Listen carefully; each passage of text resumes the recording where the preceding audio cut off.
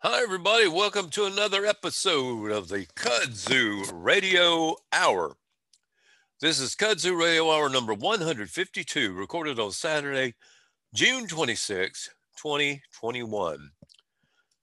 After 30 days away, we're back, folks. Sorry about that.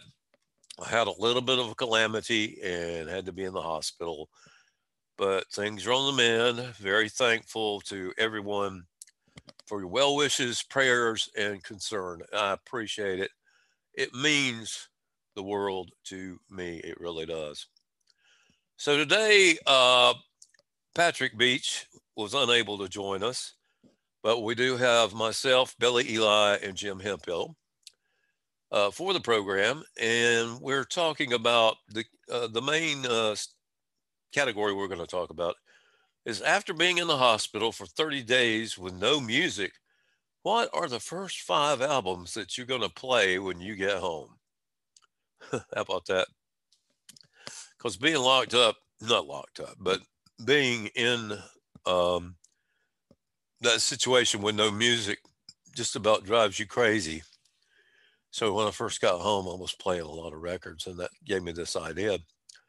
So we got all kinds of stuff going, and hope you'll enjoy the program with us today. We love to have you. Please share the link everywhere you can. The Kudzu Radio Hour, as always, is brought to you by the fine folks at Springer Mountain Farms. Fresh chicken, responsibly raised on family farms with no antibiotics, no hormones, no steroids, no animal byproducts ever. Get more information or order online at springermountain.com. Not only is Springer Mountain chicken healthier for you, but it also tastes superior. Honestly, it does. I highly recommend the frozen, skinless, boneless chicken breasts. Man, they're good grilled. They're so good. Springer Mountain Farms, folks. That's right. Springer Mountain Farms. Just go to springermtn.com, springermountain.com, springermtn.com. Program's also brought to you by one of the greatest bands on earth, the Boxmasters from Los Angeles, featuring Bud Thornton, also known in his day job as Billy Bob Thornton, who is a great songwriter, singer, drummer, and his partner in crime, J.D. Andrew, is equally talented musician, writer, producer, engineer. These two guys do it all, and they have recorded tons of great music. And the latest release is Light Rays, and it's fantastic. It's absolutely fantastic. And everybody's excited because the band is getting ready to go out on tour this summer. They didn't get to go last summer because of COVID, but they are coming. So if you're interested, just check the schedule at theboxmasters.com. Also, follow them on social media, Facebook and Instagram.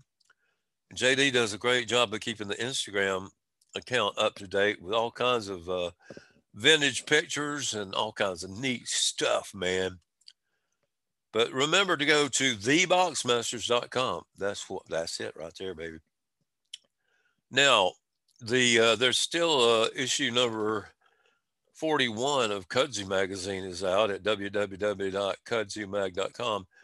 But we are working feverishly. We're behind, of course, because of the hospital thing, to get issue number 42 out. And it's going to have a cover story on Chuck Leavell, the piano player who played with the Allman Brothers band back in the days of, right after Dwayne had tragically died. And he went on to play with everybody in the world, including being the band director and keyboard player for the Rolling Stones for years and years and years and years. I guess he still is. We've also got a fresh interview with Charlie Starr of Blackberry Smoke about uh, his post COVID doings and how they're opening things up a little bit or a lot. And that's really happy. Plus, he talks about the new album, uh, You Hear Georgia. It's a wonderful, wonderful, wonderful, wonderful album. Lots more, much, much more is coming in the issue of Kudzu Magazine number 42. We hope to have it out by July 1st. So, working as hard as possible to get that out. Please be sure to check out the video channel on YouTube, Ambassador of Southern Rock. Just search for Ambassador of Southern Rock and please subscribe. The most recent things we posted is an interview with Harvey Jett of Black Oak, Arkansas. A fun interview with Jason Ringenberg of Jason and the Scorchers. Freddie Salem of the Outlaws, so much more at the Ambassador of Southern Rock page on YouTube. If you want to write to us about any things we've got going on, the magazine, the podcast, my books, anything at all, write to Kudzu Magazine. No, that's wrong. Kudzu Mag at KUDZOOMAG, Kudzu Mag at yahoo.com. And that's it, baby. So we're going to kick things off with some real good time music from 1980 from the album The River.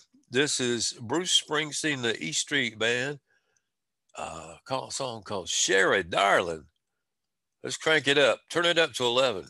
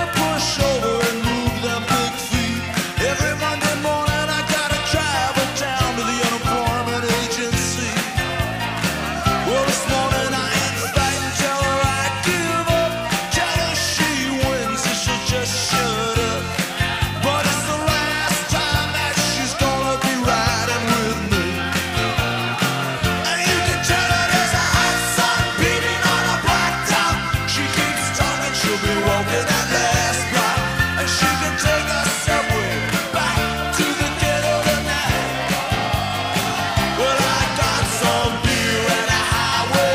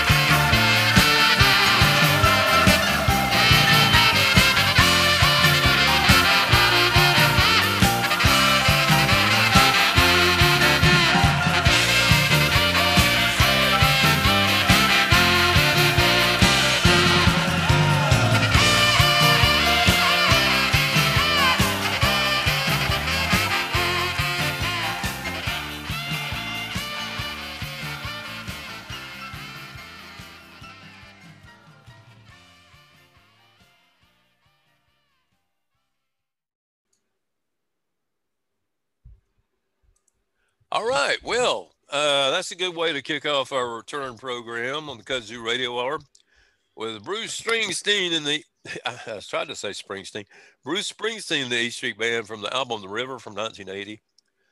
The Perpetual Party Song, Sherrod Darling. I'd like for y'all to welcome my two of my co-hosts. One of them wasn't able to make it today. He'll be here hopefully next week, Patrick Beach. But we do have, as always, you know them, you love them, you can't live without them. From Massachusetts is Billy Eli up here. Hey, Buff, what's up, man? Not much, man. And we got my friend from Austin, Tejas, Jim Hemphill. Hey, Jim. Hey, y'all. How's it going? Going great, buddy. Going great. Just what's the weather like in Texas, Jim? I'm gonna venture a guess and say hot. 98 today. 98. Nice. Yeah.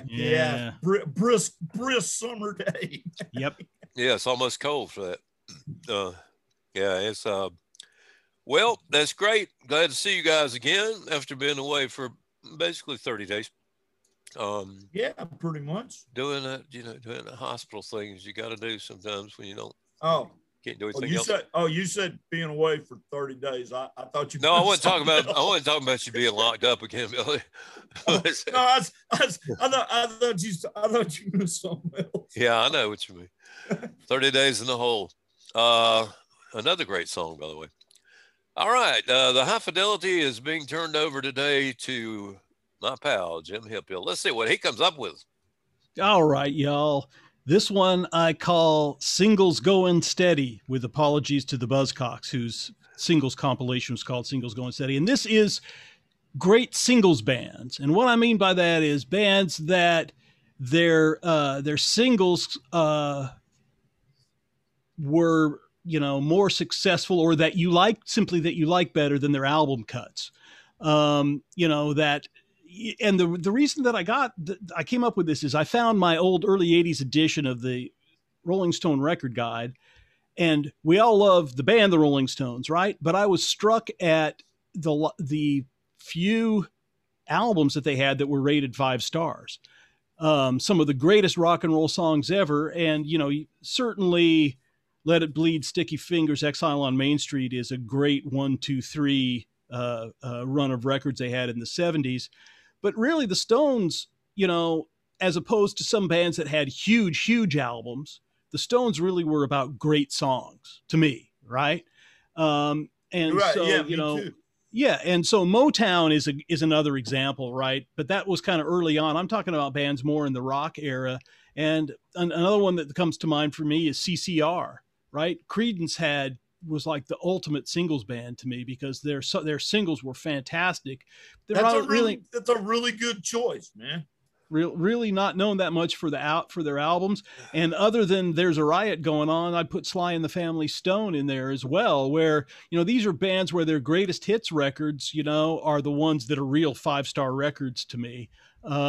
I would give some of the Stones records 5 stars to it, but really they're more about singles than albums. And I'd put the Police in that category too, if we're going to go to the 80s.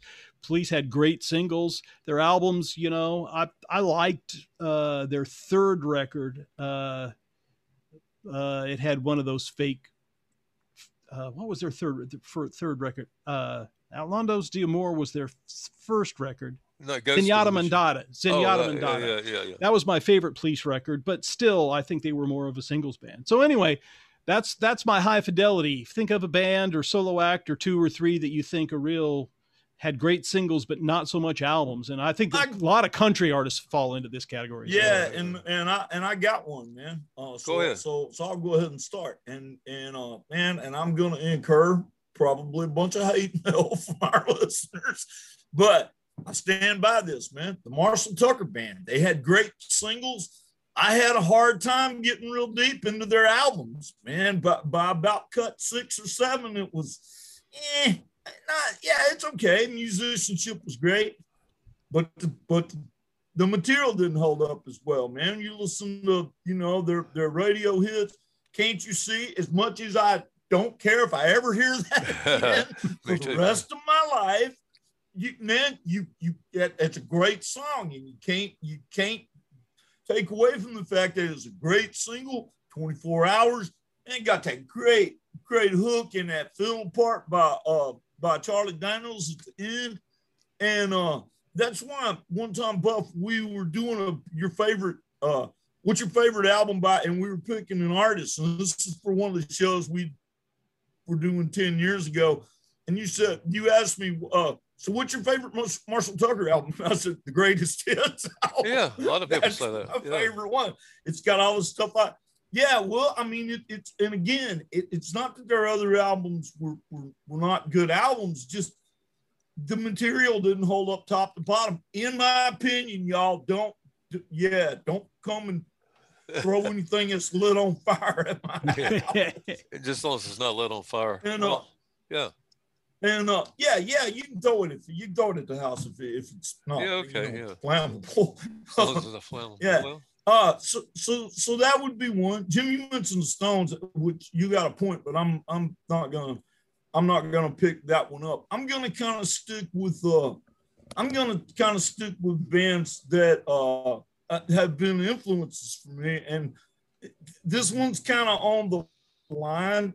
They have some albums that I think do kind of hold up, but if we're talking in the main, I don't think all those Byrds albums, the albums were all that great, man. I mean, they would have some good songs on them that weren't necessarily radio singles. But man, you had to filter through a lot of damn chafe to get some good stuff. And their stuff my favorite albums of theirs were like that live album that was done. Was that at Winterland or the Fillmore West? Right. The live album, you know the one I'm talking about, man. I do. Clarence pitches a fit on Nashville West. Yep. Yeah. And but a lot of their albums just 10, 11 cuts, 4 or 5, 2 or 3 really good songs, 2 or 3 not so bad songs, and then you would kind of below the equator there, and again, musicianship was good, and material just didn't hold up, and that really happened in that late stage. Before they went country, when they were wrapping up as their sort of jangle pop psychedelic thing, and they were doing stuff like I Want to Grow Up to Be a Politician, and I don't even remember what album that's off of, but I have that somewhere. Well, I did that. I lost it in the first divorce. That's 2. See if I can think of a third one. That's all I got off the top of my head. Let Buff go, and I'll see if I can think of something. Well, I was basically usually on this thing. I usually just name one thing, but Jim asked for 3, so I might. Well, you don't got to do 3. I probably can do 2. I can probably do 2. I want to add to Billy Eli's, Marshall Tucker thing by saying the word ditto. Actually, you made a good point there. And with Can't You See, great song. But I've sang and played it and heard it so many times. It's kind of like Freebird. It makes me cringe. And they play it on classic rock radio every other hour, right? So anyway, but the one of their singles from 75 that I never get tired of is This Old Cowboy. Man, I love that song. That's some really good picking, man. Anyway, moving along. It is. I got a couple. The first one is from the 70s. It reminds me of high school. And there's a guy named Ringo Starr. And his albums were kind of neither here nor there, but he had the singles where he redid that old song, Only 16, and he did Photograph, and let's see, several. He did the No-No song about the No-No song, Hoyt Axton. Yeah. I don't. It don't come easy. It don't come easy. All those great singles. Yeah. In fact, I've still got those singles.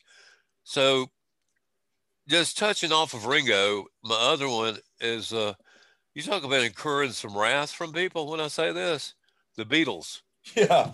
No. The first time I heard of the Beatles, I got a record player for Christmas and 45s of I Want to Hold Your Hand and She Loves You and all that.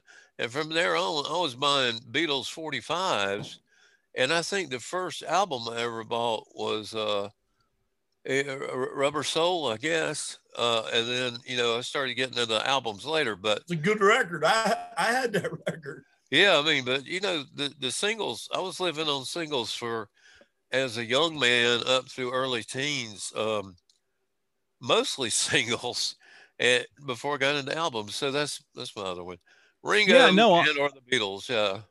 I don't think the Beatles became really an album band until Rubber Soul. And Yeah. Yeah. of course, in the United States, we had the problem of getting, with Rubber Soul and Revolver, which are my two favorite Beatles albums. Mine too. We originally got, Right. cut down versions of those.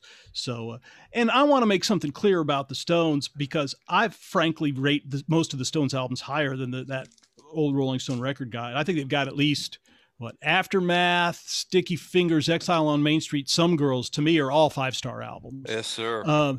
But I mean, some of their great Some Girls, and what's the one after that? Tattoo You. Tattoo. Oh God, I love that. Tattoo You. Tattoo You. Yeah. That album's deep, man. It rocks. Yeah. It rocks. For an album. But I mean, their great songs are so great to me, that they kind of overshadow a lot of the albums, Right. because it's just such great Right. songs. But No. anyway, Well, that'll wrap up that part of the segment. Unless you got one more thing, Billy, do you? I got a third, and I was thinking, Okay, go ahead. and as y'all know, man, I really like that.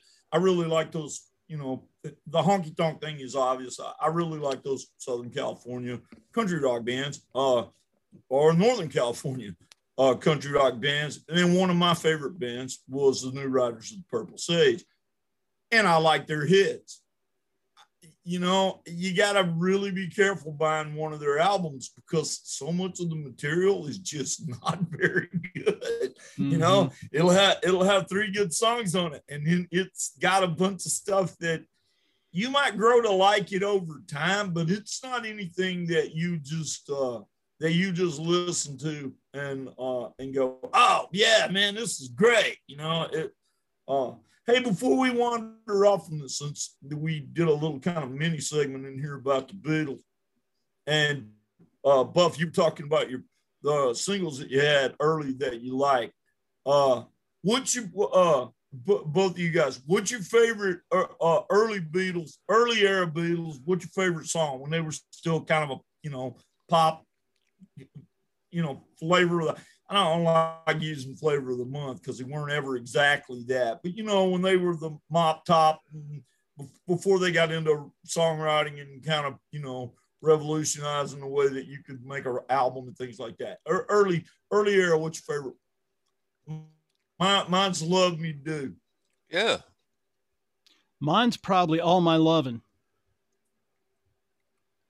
Yeah. I love the way the chords work together in that. It's song. funny Jim picked the exact same one I was going to, because one of the first experiences I had in I was breaking up. What did Jim pick? All My Lovin'. All My Lovin'. Oh yeah. So this is when I discovered really what stereo could do. I had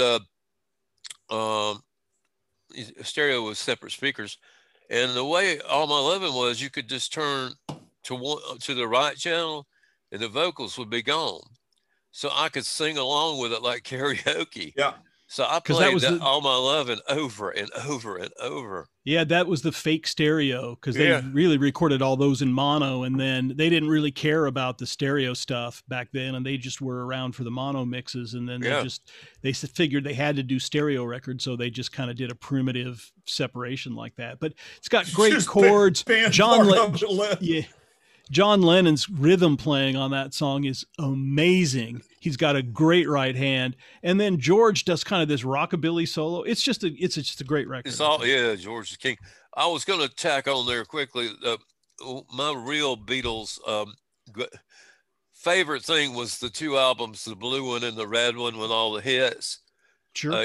Golly bum, it had everything, and that's when I really learned how much I love the Beatles, when I got those albums. Anyway, that's enough about the Beatles. Well, there's never enough I heard about the that Beatles. harmonic. I heard that harmonica hook on "Love Me Do," and I was like, Yeah. "Oh, this is not what I was expecting." Yeah. So we've all heard the story of how you learned to play that harmonica, right? Did you know? I hadn't, but You know who no, taught? but I mean, I'm It's John Lennon, right? Yeah. And you know who taught him to play it? Delbert McClinton. well, it wasn't Bob Dylan. I don't know who.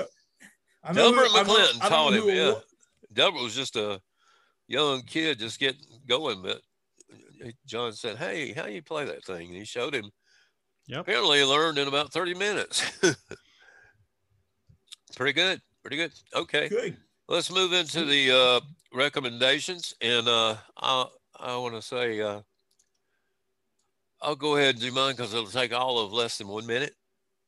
I wasn't going to have any, Right. but I thought I would do this. These are my hospital recommendations because Coop did a hospital. They had a TV with a broken sound thing, had a broken speaker. So everything, and all it would play on there was Comedy Central or TV Land. So I watched ungodly marathons of Golden Girls, 2.5 Men, and the Andy Griffith Show, which of course I could watch Andy all the time.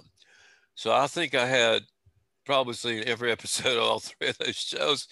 I didn't realize how funny 2.5 Men could be at times. I never did really watch it that much, but it was pretty funny. The Golden Girls still cracks me up. It really does. I love Betty White. I would marry Betty White. Well, no, she's a little too old. Did you get sick of that damn "thank you for being a friend" thing? Oh God, Good I was sick God. of it. Yeah, I was sick of that before they even started making the show. Oh, Yeah, good yeah. Lord. Before they even started. Yeah. Yeah, I know. Some of those theme songs and all just wear on you. Well, and that the really fucked up part of that wasn't originally a theme song. That was Yes. released like an honest to God song, like in what, 79, 78, something like that. Yeah, it was. Yeah, it's always been awful. It has been, yes. yes, you're right. And One of these all. days on the show, and that's why we added him to the panel, because he brings concise, spot on analysis and a lot of truth too, by the way. But the sometime in the future we need to do a thing about the TV theme, the most obnoxious TV theme songs. That would be so much fun because there's so many of them that you just found. How in the hell would you even narrow it to just 5? I know that. Well, most of our things is that way. So, anyway, recommendations. That's my lame ass thing. So, either one of y'all got a recommendation? Go. Sure. So, I'm usually 1 or 2 years behind the times on Netflix stuff. I guess I just started watching Netflix series later than everyone else, and so I'm still catching up. So this is another instance of me being behind the times and something that these people were watching this show 2 years ago, but I just caught up with it in the last month, and that is Mindhunter. Oh God, yeah. Yeah, I watched the first season. I didn't ever pick it up again. But Oh man, it was good. It was interesting and based on mostly factual stuff. Right. Yeah. Go ahead. Yeah, it's about the formation of the FBI Behavioral Science Unit, which is the people who invented the term serial killer, and invented the art, quote unquote, of profiling, of criminal profiling. Right. And it's based on John Douglas's book of the same name. And the main character in the series is kind of based on John Douglas, who was at the time back in the 70s, kind of a young, hotshot, slightly arrogant dude who thought he could figure out why people are serial killers. And then he's got an older guy based on this guy, Robert Ressler, who worked with him.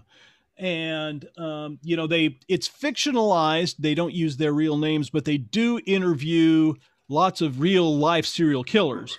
Right, I mean, they have actors playing the serial killers, but they're not fake serial killers. They're real Edmund Kemper and Charles Manson. And it's based on interviews.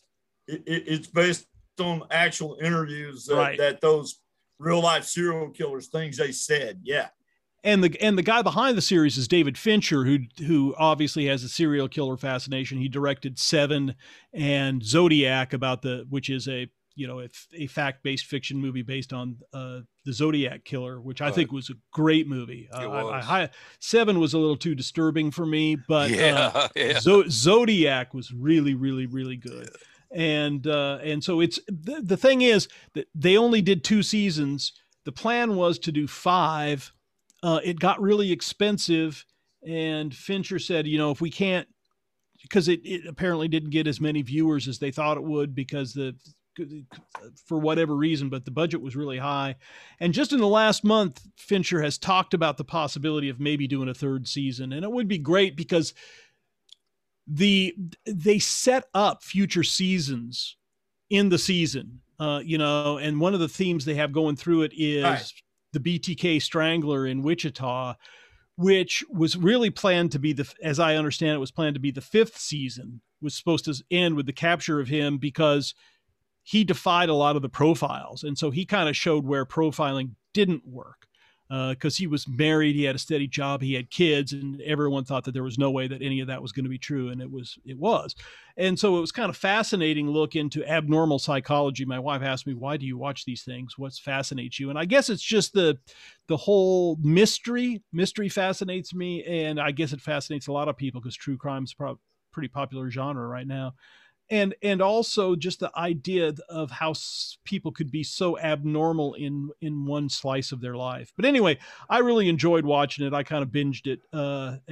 So, be prepared. There's only 2 seasons and it doesn't come to a satisfactory conclusion. But there might be more coming. So, well, I got to say, Jim, I loved that show. In fact, I was just on the edge of my seat watching those shows, and I've been keeping up with him saying he's thinking about doing a 30. I really hope he does, because like you say, it's such a mixture of taking the real life stories. And like Pat Conroy told me one time, he said, I write faction, which is fiction based on real life. And that's kind of what that is. But yep, man, man, it was fantastic. Okay, Billy. You got anything to recommend? Yeah, I do, but I'm mailing this in, and it's probably not.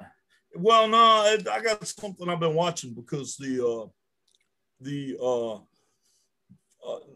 season premiere of the cartoon that I watch on Hulu. I don't know what channel it's originally on. It's called Rick and Morty, and I like surreal adult cartoons, and this one, I don't know if any of y'all are familiar with Rick and Morty. He's like the smartest person in the universe, Rick Sanchez. Morty is his kind of not real bright grandson, and it's, man, the show is really hard to describe. You just kind of have to watch it. But Rick is totally self-involved and totally about what he's doing, and he knows how to jump to different dimensions, and it's all this stuff with space aliens and robots and all kind of weird shit. And it's just funny because the attitude you see, like, a narcissistic somebody is the same like it would be in real life if he just worked down at like the donut shop. And it's, I don't know, it's hard for me to sort of describe or explain why I like it, but I think it's funny as hell. So yeah, anybody that likes a good laugh, I recommend that. And I have a movie because last week, just, I don't know why, but I watched Little Big Man again, and I hadn't seen that shit almost 30 years. And Great. I had forgotten the contrast between the narration, which is funny as hell, and the actual content, which is dark as hell. And,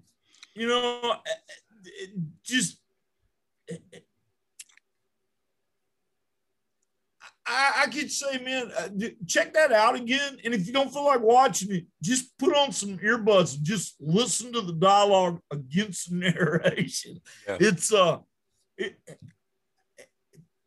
there's a level of brilliance in there that I had forgotten about or had never caught before, of the fact that he's humorously talking about things that are actually pretty horrible, but he's doing the thing that people do where he's, you know, kind of making it, you know, funny or just blunt. It's comical in its bluntness. It is a long movie, but yeah, and it's on Amazon Prime. It's that's where I watched it, and them were my two. Well, cool. yeah. I just want to say that I as somebody who studied theater and acting, and that was my major, we used to watch what we called actors' movies, and a lot of Dustin Hoffman movies like that one, straight up actor movie when he was the oldest man in the world. What a great makeup job! God, yeah, and his voice. I mean, which adds the last survivor of Custer's last stand, which adds to that comical narration. Like I said, you know, that scene where he becomes a husband to all his wife's sisters because all their husbands have been killed. Yeah. And he's talking about, well, he didn't want to, you know, he didn't want to be unkind and turn them down, but he wasn't really sure he wanted to have 4 wives. And when he finally decides, okay, he'll be their husband, and he goes into the teepee, and the 3 sisters are all in there, and he goes and he's with the first one. He's getting ready to leave, and she tells him, and this is in the movie part, not the narration, and she says, "No, don't go, stay." The other sister, they're coughing to get his attention. So one of the other sisters going, is wanting him to come over where she's at. And he turns to the one he's with, and he's just had sex with, and he says, "I'll be back." And Dustin Hoffman, "I'll be back." And the narration says, "I will boast and I assure you." It's just, it's good. Funny shit like that, man. And like you said, he did it in that creaky, he was 111 years old at the time of that documentary. Yeah. Anyway, that was it.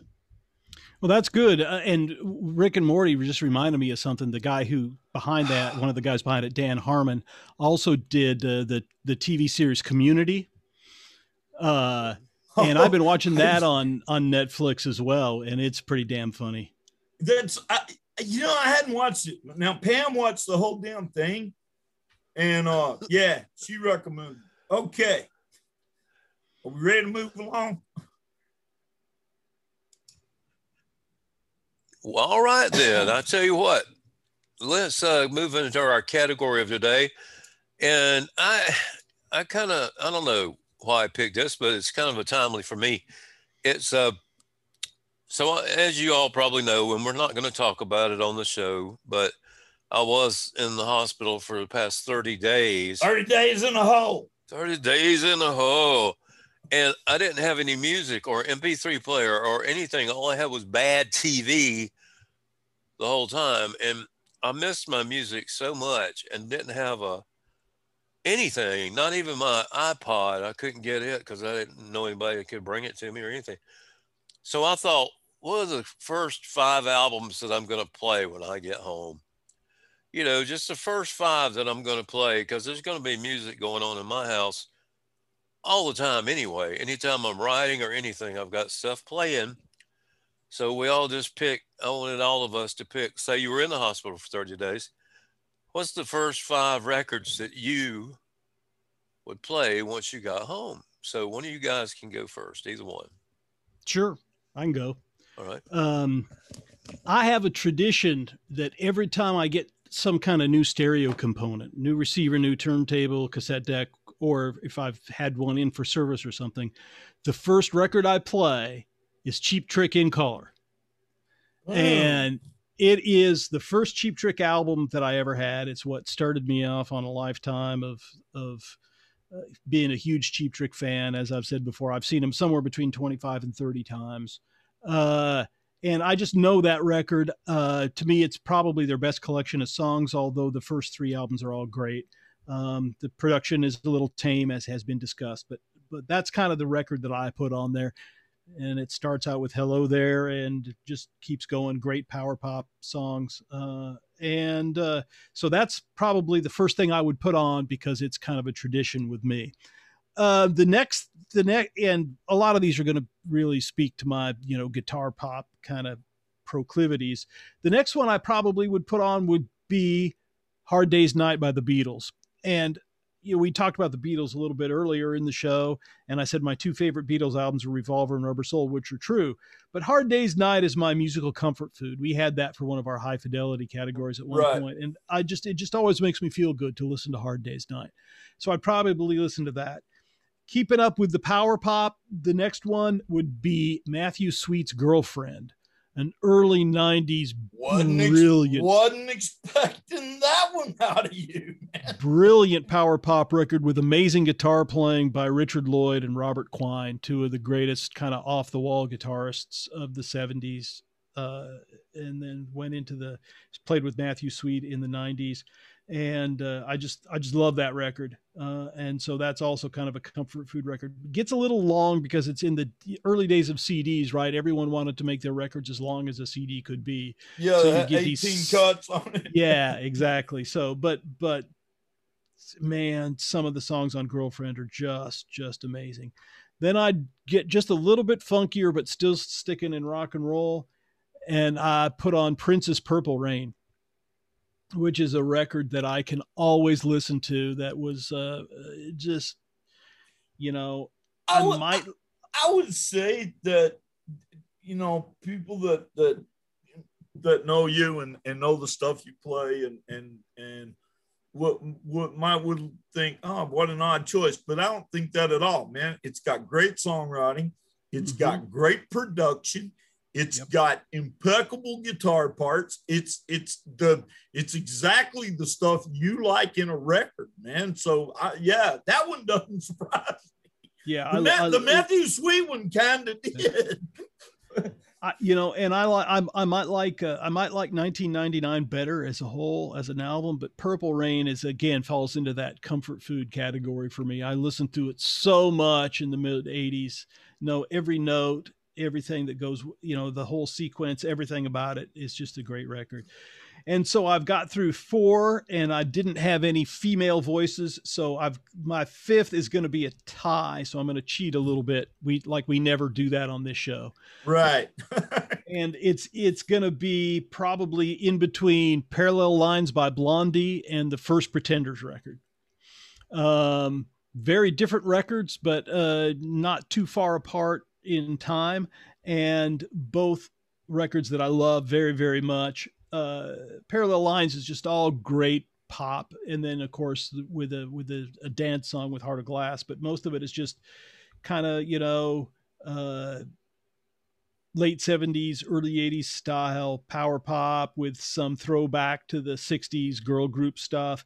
Great production, and almost every song is great. And you even get Robert Fripp on one song on Fade Away and Radiate, which is so cool. And then the First Pretenders album is again one of my favorite records. It's 5 stars all the way for me. Great James Honeyman Scott guitar playing, Chrissie Hynde, some great songs. Real tough to start out with, and then there's some more pop jangly stuff with the cover of Stop Your Sobbing, but songs like Precious and Tattooed Love Boys and Up the Neck, The Phone Call, just really good rock and roll. Just a terrific record. So those are the first ones that come to mind is what I'm putting on when I get there. And there's, some of my favorite bands aren't on there. There's no REM, there's no Husker Du, there's no Replacements, but these are records that are very specifically, things that I've lived with a long time and are very comforting to me. So that's what I think I would want when I come back from 30 Days in the Hole, is something that I'm familiar with and it's gonna kind of calm me down and comfort me. So, not my favorite records, but I think those that would really kind of fit the bill for this this category.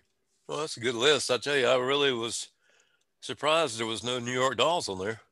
Yeah, same thing. You know, I love the New York Dolls, and you know, the New York Dolls, you know, are probably both of their records probably would rate higher than any of those that I put down. But this is not, again, not my favorite records. These are the records for a specific circumstance. Exactly. Perfect. Yes. Yes. This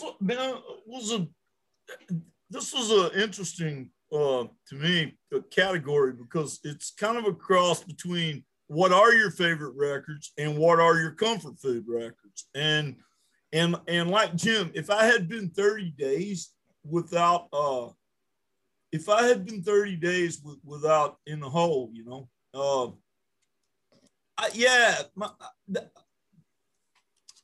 I would probably go with some of my favorite artists, but it wouldn't necessarily be my favorite albums by those artists. So for instance, I would still want to hear a Flying Burritos Brothers album because, man, that's the Bible to me. I mean, but it wouldn't be Gilded Palace, which is my favorite record. It'd be the second album, which title I'm blanking on. Burrito Deluxe. Yeah, and it's got Cody. It's got the original version of Wild Horses on it, and I thought top to bottom, the songwriting fell off a little bit from their first one. But on the other hand, that was, you know, you hear about the sophomore slump, and I don't necessarily know that I believe in the sophomore slump, but they had a lot more time to put that first album together, and it still had kind of a high wild feel to it. And in Burrito Deluxe, man, it felt like the songwriting had settled in, and it was still really good. That would be a comfort one I would do. I'm going to pick one. This is an album that I never actually owned a copy of. I got turned on to it from our friend Andy Smith. You know him, Jim.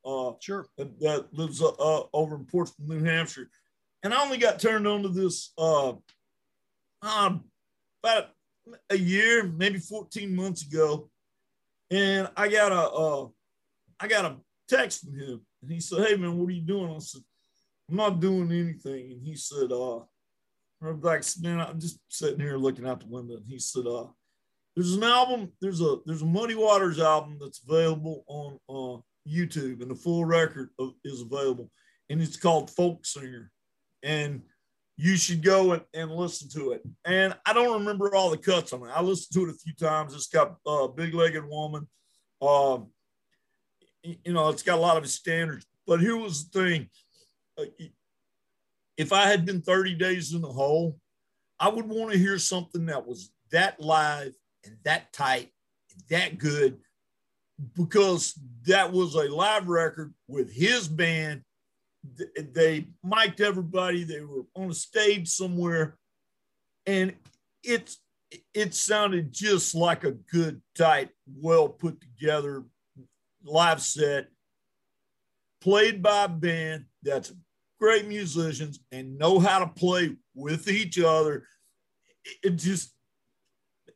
That's restorative, man. If I had been 30 days in the hole, I like to know that there's still musicians out there that this is the gold standard.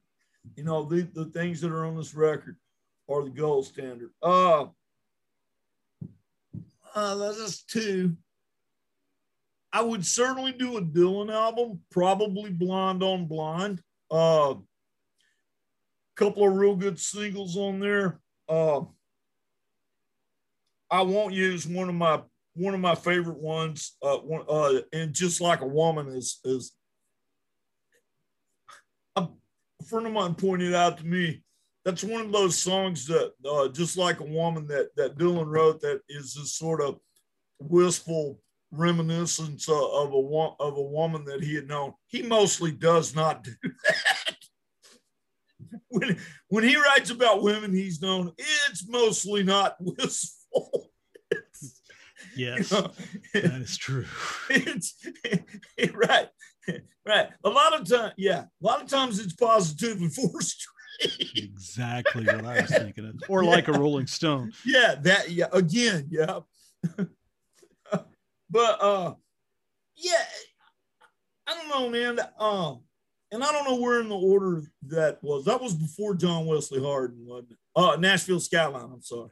Yes. Mm-hmm. But it was just one album before that, right? Right. I think that's right. Yeah. He was already kind of trending in that sort of country feel.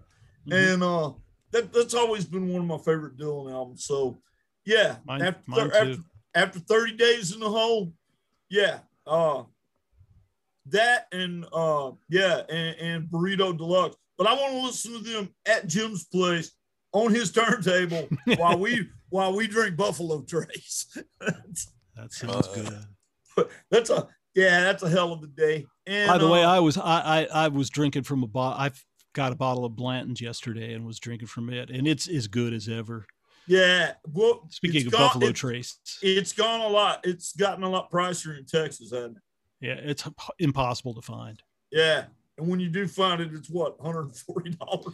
No, well, it's long stories how I got this, but it has, but no money came out of my pocket. That's all I'm going to say. We don't need to go into that. No. You know, the thing that matters, you got a bottle of Blanton's. And it was delicious. That's damn good bourbon, man. Yeah. I mean, anyway, sorry. It doesn't need ice or anything. No, absolutely not. But yeah, I was drinking Makers a couple nights ago. Anyway, so that was 3. And here's what I was going to do for my number 4 pick. I would absolutely pick something by Tom Petty. I don't know a particular album, so here's what I was going to throw it to the pound. If you had to pick a Tom Petty album after 30 Days in the Hole, which one would it be? Well, for me, the answer is probably the obvious one with Damn the Torpedoes, but I'd have to give serious consideration to Hard Promises because of some of the tracks on Hard Promises. See, this really explains why me and you've been playing in a band together for 22 years. Because I couldn't pick between Damn the Torpedoes or Hard Promises. Man, Damn the Torpedoes is just such a good hook-ridden badass. They were all at the top of their game album, but Hard Promises has all those great songs. Exactly. And I might want to hear Woman in Love and The Insider and The Waiting and something big. Something big. Yeah. So that'd be a tough one. Yeah. So I'm gonna cheat. We never do that on this show, I know. But for my number, wait, you didn't get mine. You was asking him, but you didn't ask what. I was going to leave me out. I'm doubling You're back ignoring to you. As if I'm not even here. No, I'm just kidding. It's as if you had died. Yeah, almost. a little too close, right? Okay, what's yours? It's a tie. Southern Accents and Wildflowers are my 2 favorite Tom Petty albums ever. You know, again, I didn't even think anything from the later period. You know, after he was doing the solo stuff. I mean, and I still listen to his music and still had some of it, but I don't know. It's sort of those formative and establishment years that are the things that I really like. But Wildflowers is a good choice. And great choice. It's kind of funny that you mentioned Southern Accents because a lot of his fans, that's their least favorite album because come on. Wasn't producer Dave Stewart. It was really out of character and it was great stuff, different than anything he had done. But again, the songs on that damn thing. Great, Spike man. Forever, man. Spike Forever. Man, what's that damn sad broken love ballad? Wherever You Are Tonight. Yeah. The title is Best of Everything. And I was born a rebel. That's one of my favorite of his albums just because it didn't sound like something Jimmy Iovine had produced, which by that time that was starting to get a little repetitious, man. Back when my band used to play that song Rebels, I had to just for fun, I was singing it, and I would sing, "I was Barney Rubble." Yeah, yeah. Everybody did that. Did they? Oh no! That wasn't just you. Oh, good, good, good. I was Barney Rubble. God knows yeah. I wouldn't want to be original. So go ahead. Anyway, so those are two good choices. Yeah, they're great albums. Everything he did was great, though. You know what? Pretty much everything he ever did was pretty doggone good. And I need one just mostly straight up country record. That's not Southern California country rock. And I'm gonna go with and this is a toss up. The most famous one with the best song selection on it is Commander Cody, and you know, live from the Armadillo World headquarters. Man, Trucker's Favorites. I like that one too, man. That Mama Hated Diesels and looking at the world through a windshield. Oh yeah. Yeah, and yes, and I'm going to call them one album the same way that I did with the Petty thing. I'm gonna take those two albums and call it one. And those would be my. I just got out of 30 Days in the Hole, and that's what I'd listen to first. Great. Oh man, great stuff. Well, mine. What I did was actually I listed the ones that I actually did play. First, yeah. So it's kind of a mixed bag, but I'm going to start out with the band that we all love called Kiss. Some of us do. The Destroyer album came out when I was a senior in high school in '76. And just hearing that makes me feel young again. The original four members of the band, they just changed my world forever with the Alive, and then followed up with Destroyer. And that album that Bob Ezrin produced is just so artistic and everything. And, of course, everybody knows Beth. And that's my least favorite song on the album, of course. Well, it's only ballad, isn't it? It's just a power ballad. That's we're talking about the Destroyer album, correct? Yeah. That had Detroit Rock City. Rock City. And my favorite cut of all was God of Thunder that Gene did. Very, very, very, very good. Two albums that are never seen together. My next one is one of my real musical heroes, Graham Parsons, and the album is Return of the Grievous Angel. Another really good album, and that one almost made my list. Yeah. See, alone or with the Burrito Brothers or the Byrds or International Submarine Band, Graham was always, to me, one of the most unique and amazing talents. And, of course, we all know the whole story, how he died way too young. But he was such a major influence on music. And, Bonnie Bramlett has told me time and time again how big an influence he was on Delaney and Bonnie and Friends.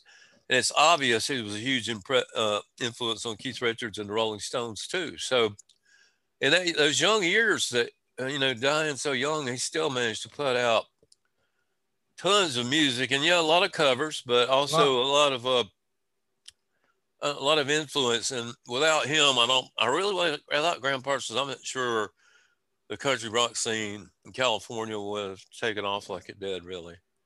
I give him a lot of credit for that. And also feeding off of that came the genre of Southern rock. And I look at Graham Parsons as one of the founders, if you want to call it Southern rock, whatever the hell that is anyway. Well, I mean, you can. I mean, he did, in fact, take all those influences he had Florida and Georgia and roll them into, what at the time he started was psychedelia, but I mean, it didn't really sound psychedelic because he wasn't from San Francisco or New York or Chicago. I mean, he turned so many hippies on to country music, he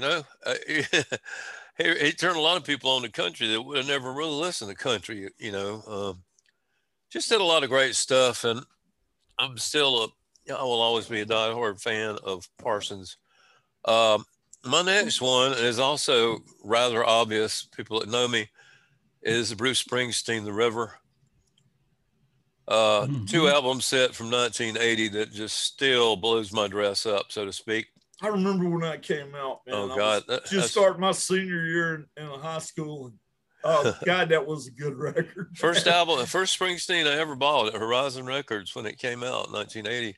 Then I went back, and got the older stuff, but that was the first one I ever heard. And playing those two albums over and over and again on the turntable, like Sherry Darling that we played at the top of the program. It's just a party song. So many of those on their Cadillac Ranch is just a rocker.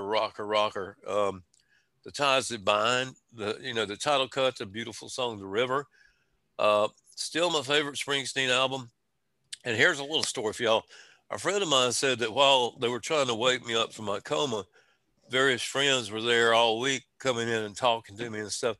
But one of my buds, it just dawned on him to say, "Hey, Buffalo, you want to hear some music?" And he said, I was laying there. He said, "You want to hear some Springsteen?" And he swears that I opened up my eyes real wide and did a sort of a coy smile and closed my eyes back. So he pulled out his phone and went to Spotify. I was playing some Springsteen, and he said that I kind of had this little slight smile on my face. Even though I was in a coma, I was, hearing Springsteen. So I thought that was a rather interesting story. Because the brain is a mysterious thing, man. It really is. I think it's cool. You picked an album. You have two albums on your list, right, from the 80s? At least, yeah. There's one more. Is it going to be John Lennon? No, John Lennon. Well, I just, again, man, the way you'll tie music to events. Like I said, I just started my senior year, and in the first half of the year when I was a senior in high school, in the River and Lennon's, I can't remember. Whichever one came out in the 80s, was that Double Fantasy? Double Fantasy was starting over. Starting over, and Beautiful Boy. Have a song on it called "Nobody Told Me There'd Be Days Like These." And that stuff was just, it was everywhere on the radio, man. Anyway, that was just an observation I was making. I can dig it. Well, I got two more of mine. One of them is an album by the Allman Brothers called "Back Where It All Begins." Now, this album came out, later on, and God knows I love the original Allman Brothers, but the lineup they had with Warren Haynes, Alan Woody, and Dickie Betts is still probably my favorite. I love it. The title track, "Back to Where It All Begins," written by Dickie Betts and sung by Dickie, is one of the most positive and uplifting songs ever, where he sings about when we reach the end, we'll all be together and we'll all be friends back where it all begins. It's kind of a statement on the fact that the band had kind of splintered and they weren't really getting along, but he felt like somewhere in another, I don't know if it's in another life or down the road or whatever, that they would all come together and all the crap would go under the rug and just the happy times would surface. So, and the song itself is just so bouncy. And I've got it queued up to play at the end of the program today for those of you who aren't familiar with Back Where It All Begins. Anyway, I've got one more. Back in 1980, I was driving, probably 40 or 45 miles to see my girlfriend who lived in another city, and the same distance back home. And I did that quite often. And all I had in my vehicle was a cassette player.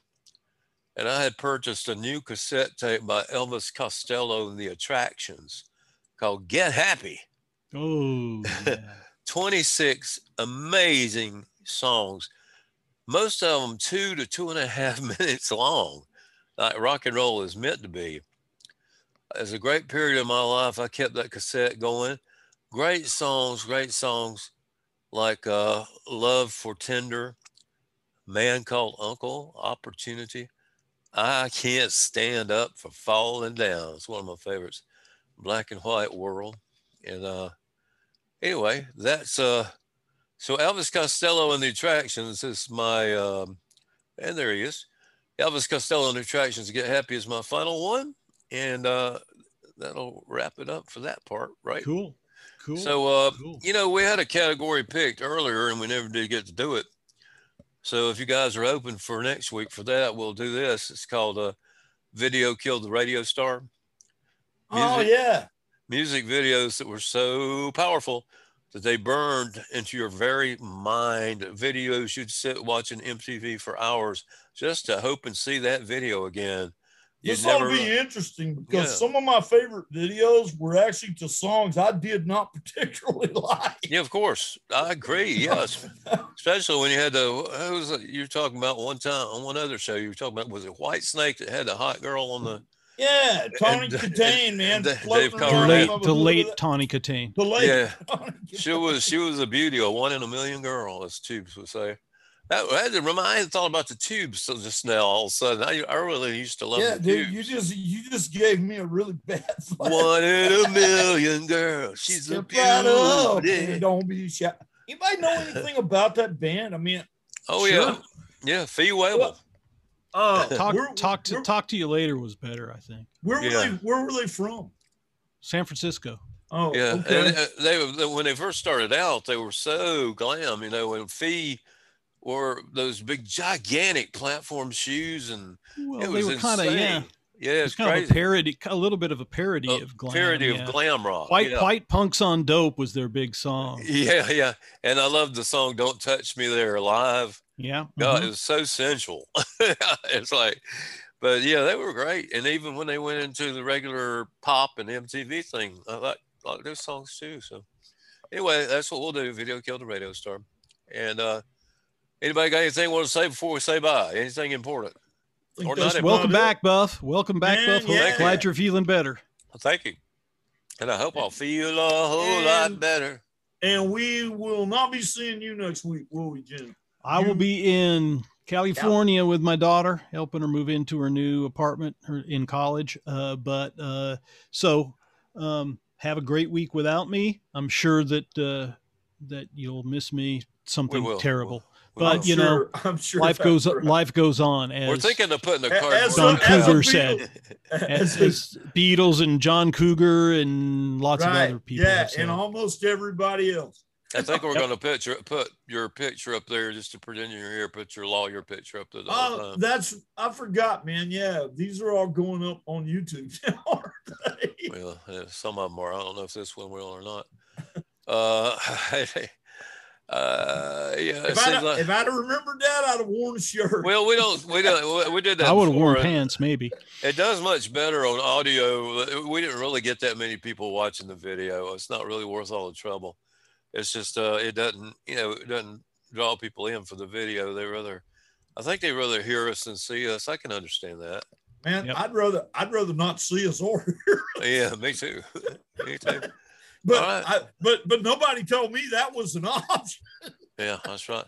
Just like they didn't tell you that pants were an option. But anyway, that was just a little wacky joke. Sorry, folks. All right, let's all say goodbye to Rebel. Bye, Rebel. Bye, Rebel.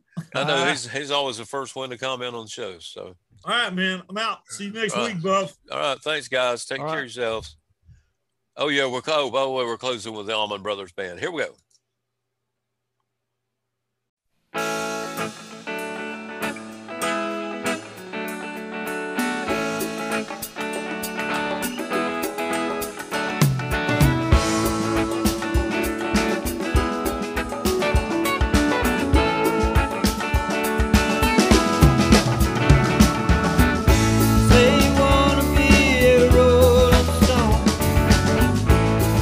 Sail out in the wind.